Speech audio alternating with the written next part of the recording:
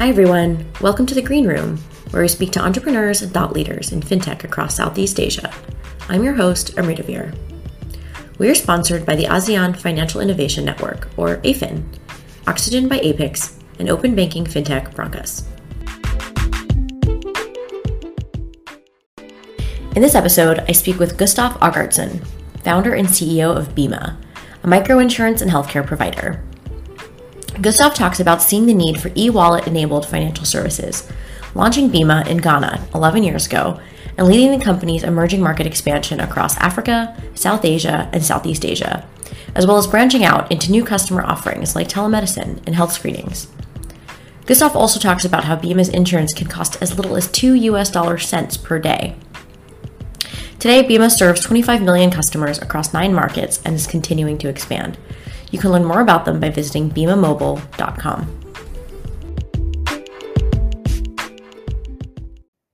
And now, a word from our sponsors.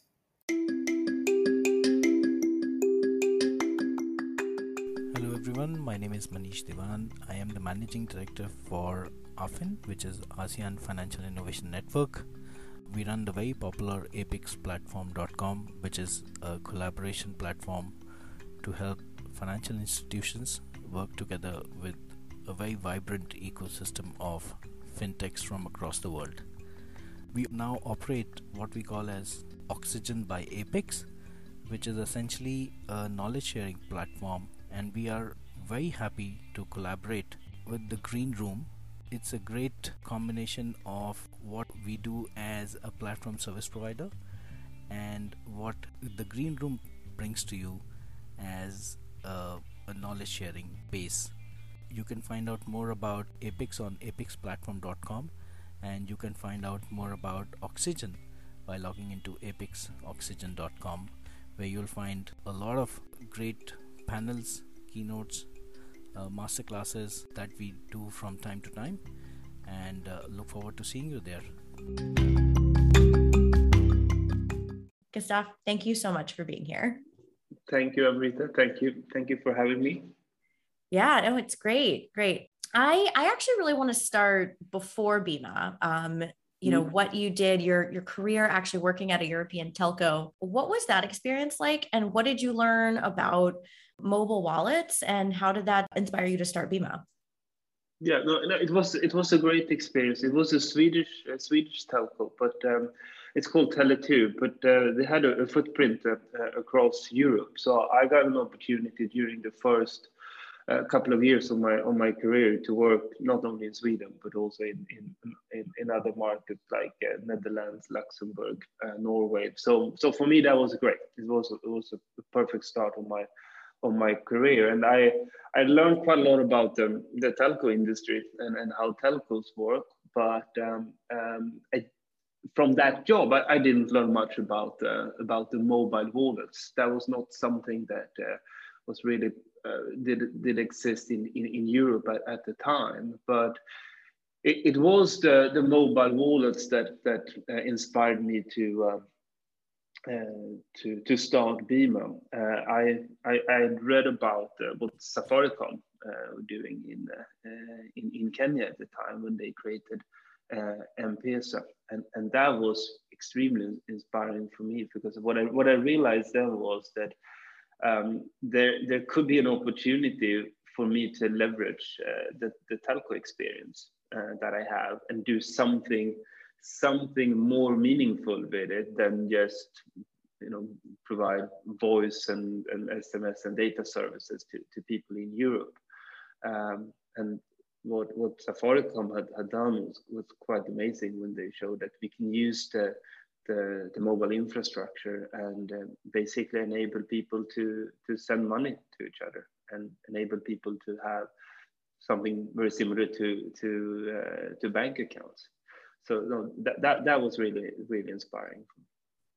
Yeah, I think so many people were inspired by Safaricom and M-Pesa, and the way that it completely leapfrogged what things that we were seeing in the West and made financial services so accessible. I think it's clear that there's the mobile wallet side, especially through telcos, was a big part of the inspiration. But what about insurance? How did you align on, offering insurance services versus other types of financial services via telco? Yeah, no, I think when look at financial services, I think when mobile wallets are being created, that creates opportunities to build things on top of wallets. So basically, and the options there. You could go into credit and loans, which I think that can be done well and that can add value to people, but it can also do the opposite. And I think there are examples of when credit products are achieving the opposite. What I really like with the concept of insurance is that it can really save families in emerging markets. It's so fragile, even if they're living a good life and they have a regular income, right? There's no proper protection. There's no safety net. So if someone in the family gets injured or ill or pass away, the family fall into poverty. And that's something that insurance can address. And if you look across African markets or the emerging Asia, the situation is very, very similar across the countries. People don't have that safety net, and insurance can change that. So the opportunity that I saw was to leverage the mobile infrastructure and the mobile technology to provide people with affordable insurance. And by doing so, we could avoid the situation that they fall into poverty if something bad happens to them. So for me, insurance felt like a product that can really do good, and I don't think that's the case necessarily for financial services. Yeah, I think as someone who works more in the lending space, I definitely see there is some gray area, and it's definitely true that even the most well-intentioned financial services can end up sometimes causing the opposite effect. So totally with you there. Yeah. So I think you also talked about, emerging markets being a huge underserved market and where you wanted to focus. And you actually decided to start in Ghana, I believe in 2010. So one, I guess, why did you decide to start in Ghana among the many different emerging markets out there? Are there any particular challenges or opportunities that you saw with the Ghanaian market in particular? Yeah, I think there are, when starting a business in Africa, and I had never been to Africa before I started BIMA, and while I was young and in some ways a bit naive, at the same time, I also realized that it probably makes sense to not start with the most difficult African markets. And some of the African markets are extremely challenging. But if you compare Ghana to some of the other sub-Saharan markets, it's a bit easier in a few ways. It's English speaking, it's politically stable, it's quite safe. So from that perspective, it's a good place to start. And if you're successful in Ghana, you will have you can learn quite a lot, and you can bring that to other markets that are maybe bigger and a bit more challenging. So those were some of the reasons. But then we also had from our first investor is a Swedish investor called Kinnevik, and one of their portfolio companies is a mobile operator that has operations in a number of African markets, and Ghana is one of them. So thanks to that, I got also some kind of support on the ground from them, and they also became our first partner. Yeah, that's really incredible that you had such supportive investors. I'm thinking of that time, in 2010, that was way before I think a lot of investors or the startup ecosystem had really developed a lot of appetite for microinsurance. So the fact that you were able to have investors on board at that time is really incredible, and a testament to Kinnevik. Did I get it right? Yeah. Okay. No, I agree. No, they've been amazing, and they've been supported throughout the journey. So that's been extremely helpful. Yeah, that's great. Gustaf, we chatted about this a bit when we met up, but I actually also spent time in Ghana also around 10 years ago. Maybe our paths crossed over there. And I was working in microfinance there. Ghana was the first African market that I'd really spent any time with as well. And I also went there for very similar reasons. English speaking, I grew up in the US. So it was English speaking, politically stable, and felt like it was a little bit safer to get around than some of the other markets. Definitely like a similar experience. I also remember, I'm trying to think about the state of mobile wallets when I was there. I remember I had like a little flip phone that I used to top up with Orange credits, every week.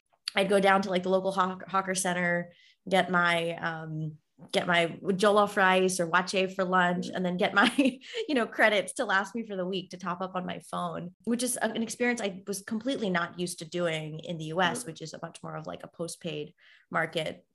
Can you talk a little bit about the state of mobile wallets in Ghana at the time, and what really enabled you to work with the telcos there? Yeah, no, I think if you look back at that time, so around 2010, 2011, that's when the mobile wallets were launched in Ghana. And around this time, across Africa, there were, and also in Asia, were a number of mobile operators that tried to copy what Safaricom had done a couple of years earlier. But it wasn't mature at all, and I think also many of the telcos underestimated how hard it was to get this going, and to also to educate people around how to use it, and so it didn't take off as rapidly as I think many expected around that time, 2010, 11, 12. So for us, what that meant when we launched our first product, we couldn't really leverage the wallets. We had to charge people the insurance premium through deductions from their prepaid airtime balance, rather than from their mobile money wallets. So therefore, we integrated with telcos in a different way than what we're doing now. I mean, today the landscape have shifted completely. Even if the mobile wallets didn't take off immediately outside Kenya, eventually the telcos and also other providers of financial services or wallets, like Grab being one good example that you work with, but also Gojek, and there are other platforms in Asia that provide wallets now, and that trend is very over. I mean, it's growing so quick across all these markets. So now the circumstances are different, but in the beginning it was actually quite slow. Yeah. And can I ask which telcos you worked with in Ghana? So in Ghana, and how easy was it? Sorry, go ahead. In Ghana, we worked with a telco called Tigo in Ghana initially, and that we had a close partnership with them, and we did co-branded products with them. But then, as the mobile wallets took off, our business model has also transformed. So we are now operating completely under our own brand, and we're not partnering with one particular telco. We just integrated with all of the telcos that offer mobile wallets, and customers can use whatever the wallet they want to pay their monthly premium. Yeah, that's incredible. That's incredible to see that evolution of the wallet industry over so many years. Gustaf, I think you decided to start with life insurance as your first product. Why did you decide to start with life insurance? So for us, life insurance was a good way to start because there's a huge need for it, right? If someone is passing away, that's creates an extremely challenging situation for the other family members, and the life insurance policy can really help. So that was one reason, and then another reason is that life insurance policies are fairly easy to administrate, and we knew that we can only make this business model work if we reach scale. We need a lot of customers, and With life insurance, you can actually build a quite large customer base without too much administration on the claims handling side, because the claims volume is lower. So those were some of the reasons why we started with life. But then, I mean, our product portfolio has evolved massively since then. And right now, if you look at what it is that we're offering consumers, it's actually a platform of different health services. So insurance still play a role, but we have expanded into telemedicine services. We are doing a lot within like health screenings. We are integrated with labs and pharmacies and hospitals. We give people access to specialists over phone, etc. So life insurance was just a start for us, but yeah, then the product portfolio has evolved a lot since then. Yeah. So I guess, would you characterize yourself now more as a micro insurance company, or like a full suite of health and insurance services? Yeah, definitely full suite of health services, where again, insurance play a key role, but there are a number of services connected to our health platform, and we see an enormous opportunity in bundling insurance with health services to provide a better experience to consumers, and also to create frequent touch points with customers, where we continuously can demonstrate that we're there for them and build up that trust in our customer base. Yeah, that's really interesting. Particularly that point around trust is so important, especially because I assume a large part of your customer base, they may not be able to really understand the value proposition of having insurance or having some preventative healthcare. How are you able to communicate the product offering to them? Where do they find out about it in the first place? And then once they know that they have the option, how can you actually help them kind of understand a lot of the complicated nuance that goes into insurance? I mean, I know that I struggle to understand my own insurance products. And so when you're speaking with a population that very underserved, they may not have ever heard of this type of product before. How do you actually engage with them to build trust and keep them on as customers? Yeah, no, it's a great question. I think it's one of our kind of the core strengths within BIMA, is that from the beginning, what we have done is that we said that everything has to be digitalized, especially in 2010 when we launched in Ghana. Everything that had to do with insurance was just involving a lot of paperwork. But from start, we've said that everything has to be digitalized, everything from customer registration to continuous communication, customer service, claims, etc. So that's been key, and that continues to be key. And the opportunities on what you can do in terms of the digital journey is also improving a lot as the smartphone penetration is increasing. Mm-hmm. But that is not solving the challenge. I mean, that's not how you scale a business. It's not right now. If you look across emerging market, it's not enough to just create a great digital experience and expect people to subscribe themselves and get access to insurance and health services and understand how that will work. That will not happen. You need that side, you need the digital side, but you also need the human touch and the physical side. And I think what's been key to our success has been that we can combine the two. And we have sold now more than 40 million in insurance policies since start. And that's been a result of our digital approach, but with this human touch. So what that means for us is that if we, for example, advertise our products through social media, then those customers who understand them and have maybe had an insurance policy before or used telemedicine before, they can subscribe through their phone, and that's great. But many of our customers are buying this service, as you say, for the first time, and they don't understand them. So they can instead just express interest that they're interested in the product. And then we have someone calling them. So across all of our markets, we have a call center associates who are dedicated full time with BIMA to sell our policies. So what they're doing is that they're reaching out to the customer and they provide that education element. And that's how the customer is buying the policy. And in several of our markets, we also have sales in the field. So out in the busy marketplaces, you can find BIMA sales associates who are selling our policies. And a key component of the sales process is the education.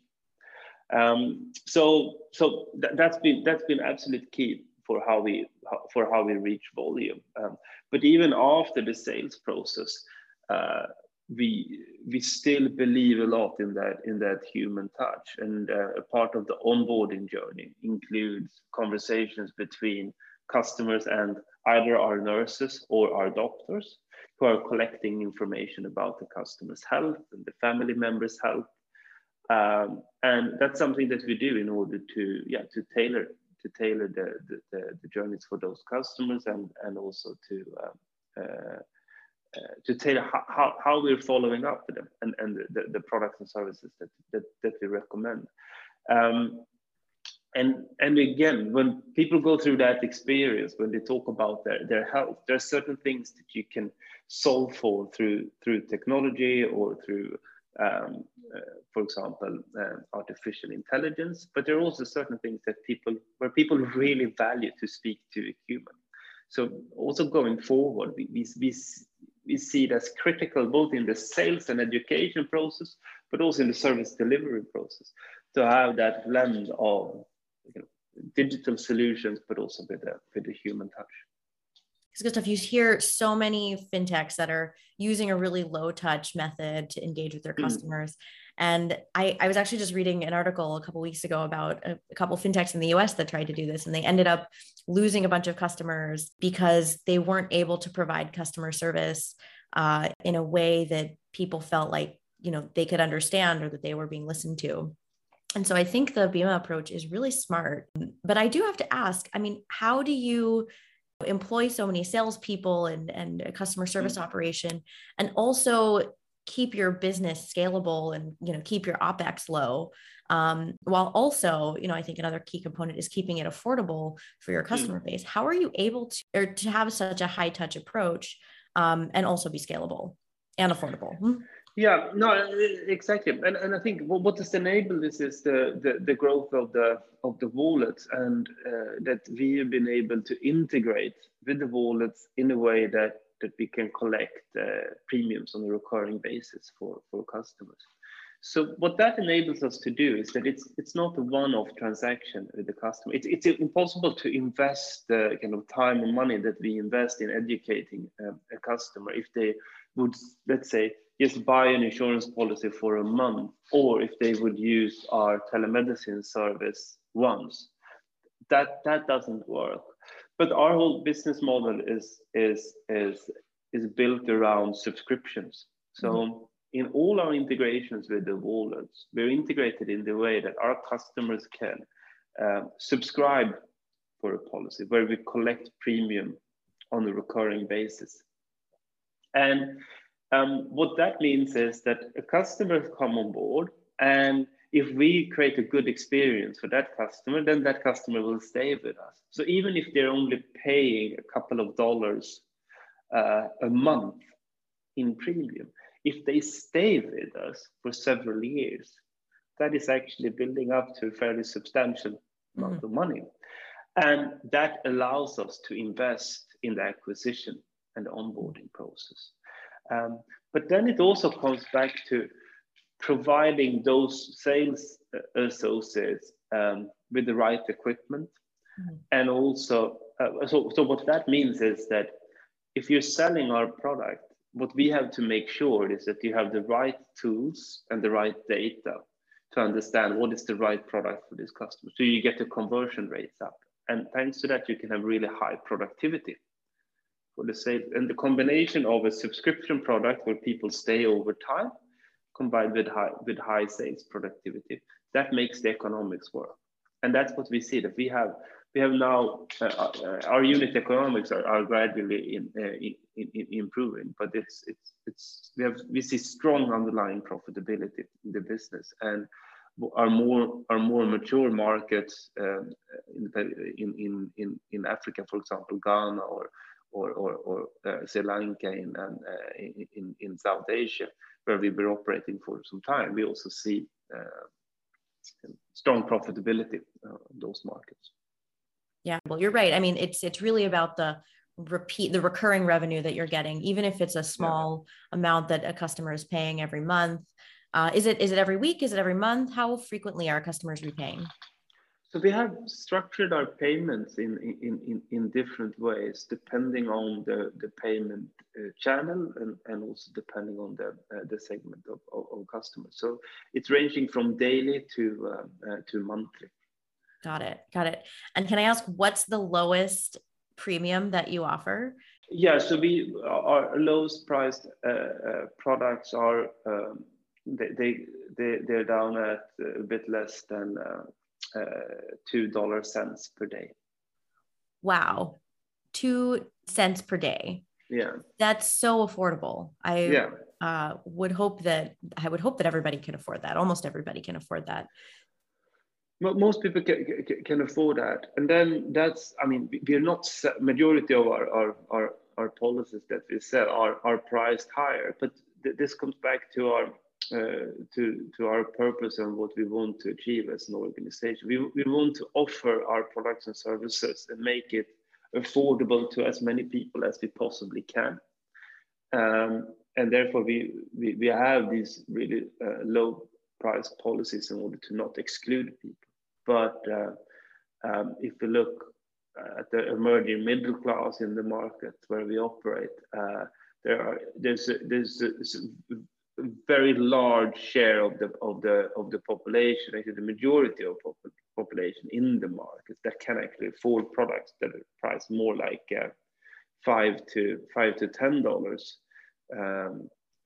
per month. And these consumers are also underserved. They're not targeted by the more kind of traditional insurance industry. So that just creates a massive opportunity. Wow, that is a massive opportunity. And I'm just thinking the last year and a half, even longer with COVID, has probably really exacerbated the need for accessible, affordable insurance and the full suite of healthcare products that BIMA is offering. Can you share a little bit about what that impact, the COVID impact, has really looked like on your business? Yeah, I think as we have evolved from insurance to the concept of a health platform where telemedicine play an absolute key role, I think we see that our business has become even more relevant as a result of COVID, partly because people in general are more kind of aware and think about their health, but also obviously because telemedicine is a great way to access doctors during a pandemic. So, and before COVID, we started to build out our telemedicine service before COVID. One of the challenges that we had then was to get regulatory approvals to do so, or to get the regulator to work on some form of framework which would regulate telemedicine. And that was quite gray area. It didn't really exist, and it's still a bit gray. The regulation is not always clear, but what COVID has done is that it has really, I think, forced or encouraged regulators to be supportive. So what we see across all our markets is that even if there's more work to be done around the regulation, there's support to provide those kind of services. So I think that's been in that sense a positive experience for us. And so we see increased demand from customers. We see increased utilization of telemedicine that has doubled during the pandemic. But then we've also had a lot of operational challenges, of course, from COVID, with shifting a large workforce to working from home environment. We have had sales associates operated in the field that have not been able to go out because of lockdown. So during especially during the first 6 months of the pandemic, that was extremely challenging. But that has also it forced us to evolve our business model and to learn how to live with that. And even if we were interrupted by it, I think that we managed to deal with it, and now we're back to stronger growth than what we had even before COVID. Wow, that's really incredible, Gustaf. And so glad that like the market has had an offering like BIMA that it could rely on in this really tough time.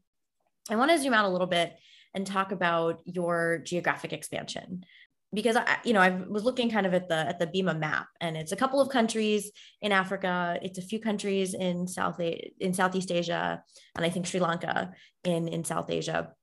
But there's not like, full coverage of like West Africa. I think a lot of people say, okay, if you start in Ghana, it makes sense to move next door to Nigeria, which is a huge market, which has a lot of, startup ecosystem and capital. But you seem to have expanded in a bit of a different way. So I'm wondering a little bit about your theory. Why does it make more sense to expand from Ghana to Bangladesh instead of Ghana to Nigeria? Yeah. No, it's a good question, and as you say, we're in only in 2 markets now in Africa. We really wanted to make sure that we've proven the business model fully before we go into a market, a large African market like Nigeria. Now that's something that we are looking closely at again, and I think we will see some geographical expansion in Africa going forward. But the reason why we are in the markets that we are right now, it comes back to some of the things we discussed earlier related to the mobile wallets, and that the mobile wallets didn't take off and they didn't mature at the same pace across all markets. And they're so critical as an enabler for us, that concept of customers subscribing and paying a monthly fee on a recurring basis, that's critical to the profitability of the model. And a market like you mentioned, Nigeria, for example, haven't had that wallet landscape. It's coming now, but it hasn't evolved at all in the same pace as a market like Ghana. But in Bangladesh, that has happened. And there's a wallet provider called bKash in Bangladesh, which has done an amazing job in growing their platform in Bangladesh. So that was an enabler for us in Bangladesh that didn't exist in Nigeria.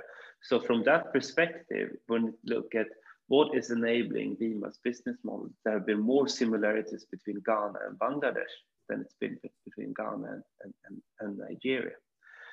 So if we think about geographical expansion going forward, that is a key parameter that we look at. Are the mobile wallets maturing? Can we integrate them with them in the right way? And then, of course, we also look at things like the size of the market, and then obviously also whether there's a need for our products and services. But that is actually the situation across pretty much all emerging markets. I mean, the challenge is the same. People don't have access to high quality healthcare, and they don't have access to insurance. So our health platform, I think, can make a difference in many markets.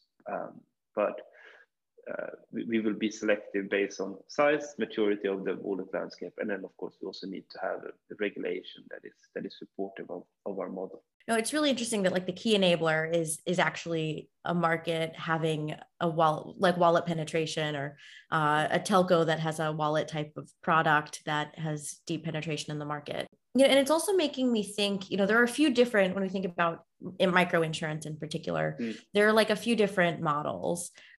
Obviously there's like traditional standalone insurance that delivers through, its own independent channels. There's the BIMA model, which is also a bit more independent, but is enabled via wallets and telco providers. And then there's like the kind of embedded finance model of like the Grab, which is, where I spend my time, where the insurance is within an ecosystem platform or a service offering that someone already uses. To me, it seems like BIMA gets the best of both those worlds. It kind of sits in the middle. You can kind of benefit from the scale of an e-wallet or a telco provider, but also have ownership over like the type of insurance and health services that you offer. Do you see it that way? Or do you think that maybe one day BIMA will start its own wallet or morph into another model? Like, how do you view the wallet landscape in relation to BIMA? Yeah, it's a great question. I mean, we like our independence, and as you said, what we are aiming to do is to put ourselves in a position where we're not fully committed to or integrated with just one platform or one wallet provider, where there are restrictions around what we can do, or where we're just leveraging someone else's brand.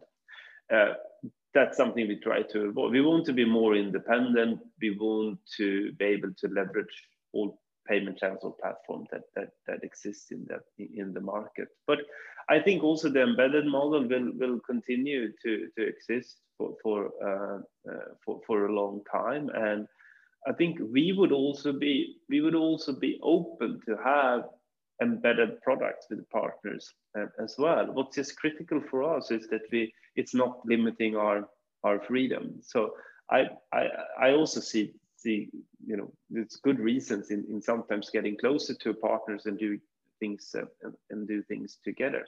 But what's important for us is that when we have a consumer, that we have the freedom to engage with that consumer, collect the information from that consumers, and offer them additional services based on what we think is right for that customer or what that customer wants to have. And some of the models where you have an embedded product become inefficient in the way that all parties involved have to agree upon everything. There can be challenges around who owns data and who can do what, and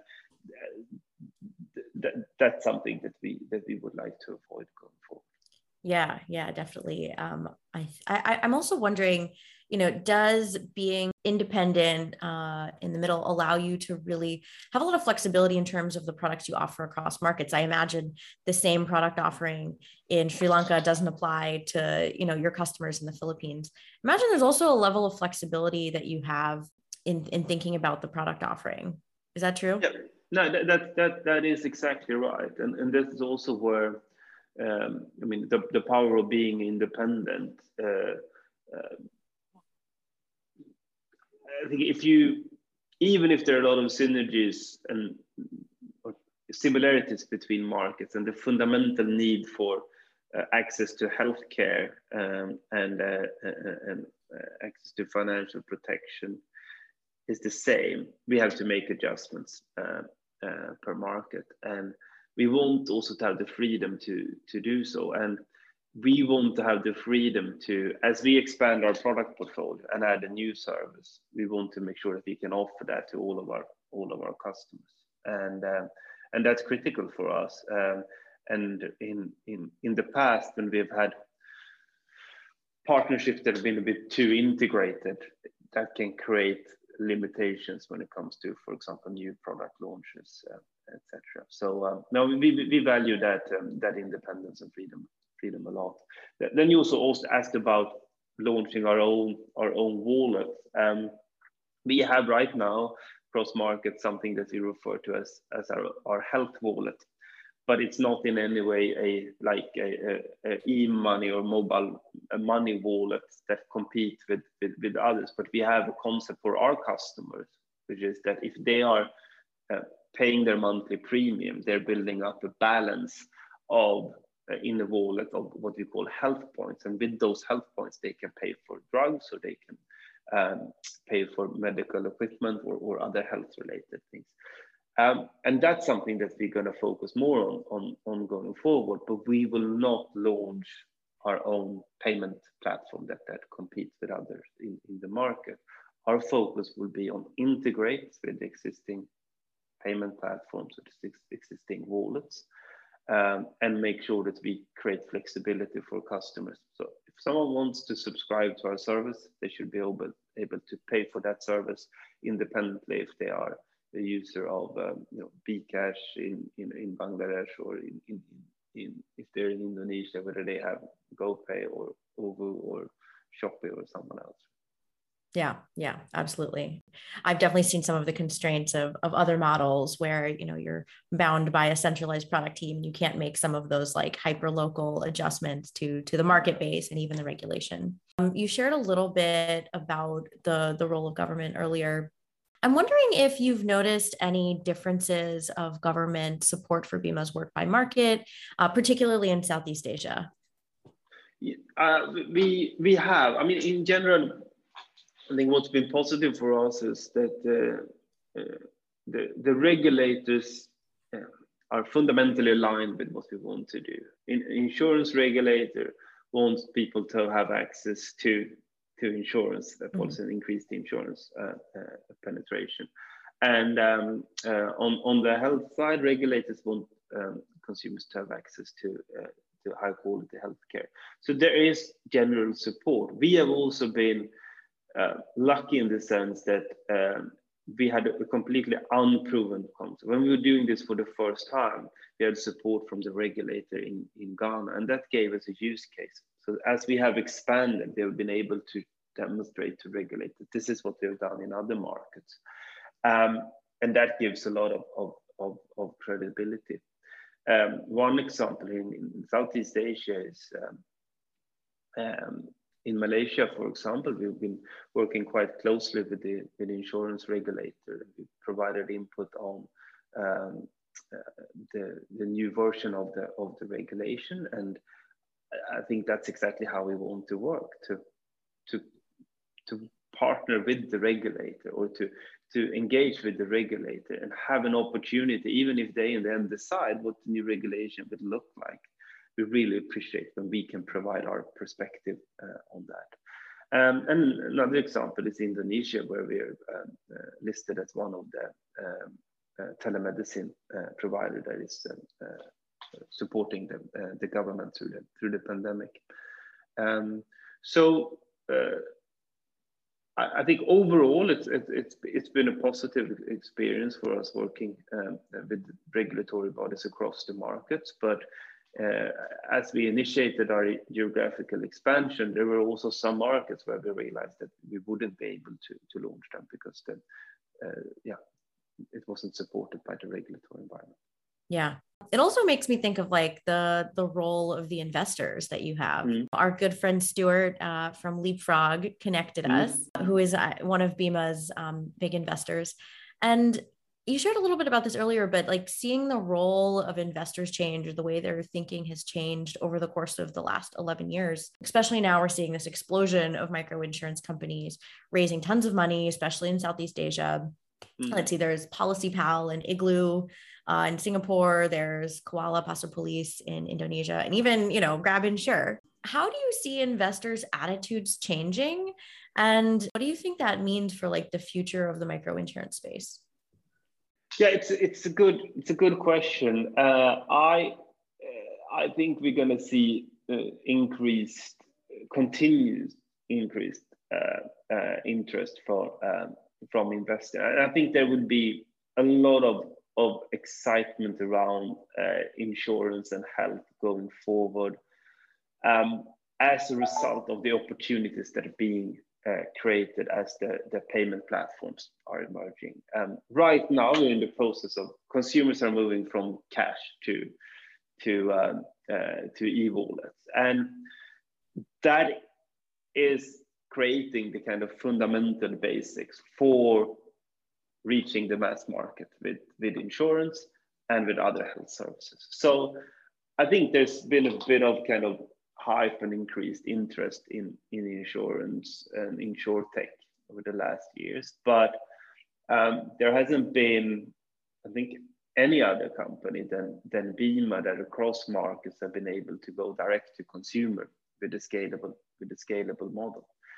And that is an opportunity that's been created thanks to the wallets. And I think if we look 5 years ahead, circumstances for us and also others to be able to go direct to consumers with insurance and health service will increase a lot further. And I think that will create some really exciting use cases of companies. BIMA will be one of them, but likely others as well. That will really show that it's now possible to create really exciting direct-to-consumer models in these markets that will reach massive scale. And I think then we will see a lot more funding coming into this to this industry. Yeah, that's an exciting future ahead. I can't wait to see it. So Gustaf, I think that's about all the time we have for today. Is there anything else you'd like to add? And if our listeners want to learn more about BIMA, where can they find more information? Yeah, they can find information they can find us on LinkedIn or our website bimamobile.com, or I say LinkedIn, and reach out to us. We're happy to engage. We're always looking for talented people who want to work with us and provide health services to people in the markets where we operate. So yeah, please reach out, and we're happy to speak. Great. Thank you so much, Gustaf, for being our guest today. And thank you for our audience for joining us. Please write to us with any comments, and we hope to see you again soon. Thanks, Gustaf. Thank you, Amrita. And now a word from our sponsors.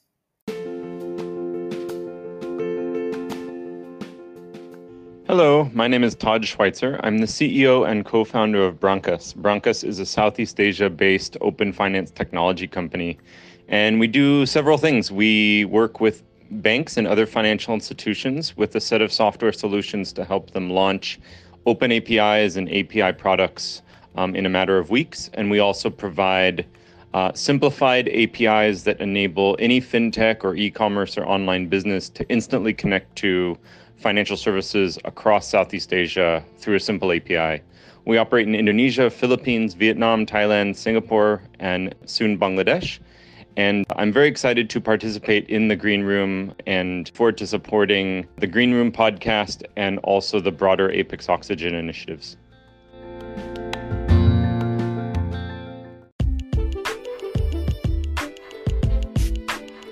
Thanks for tuning in to this episode of The Green Room with Amrita Veer. Listen to us on Spotify, Apple Podcasts, or wherever you listen to your podcasts. And make sure to hit subscribe to get the latest updates. You can also visit amritaveer.com to get more information, join our mailing list, or just reach out to us. You can also write to us at greenroomfintech@gmail.com and follow our Instagram handle, greenroomfintech. We would love to hear from you. Catch you later.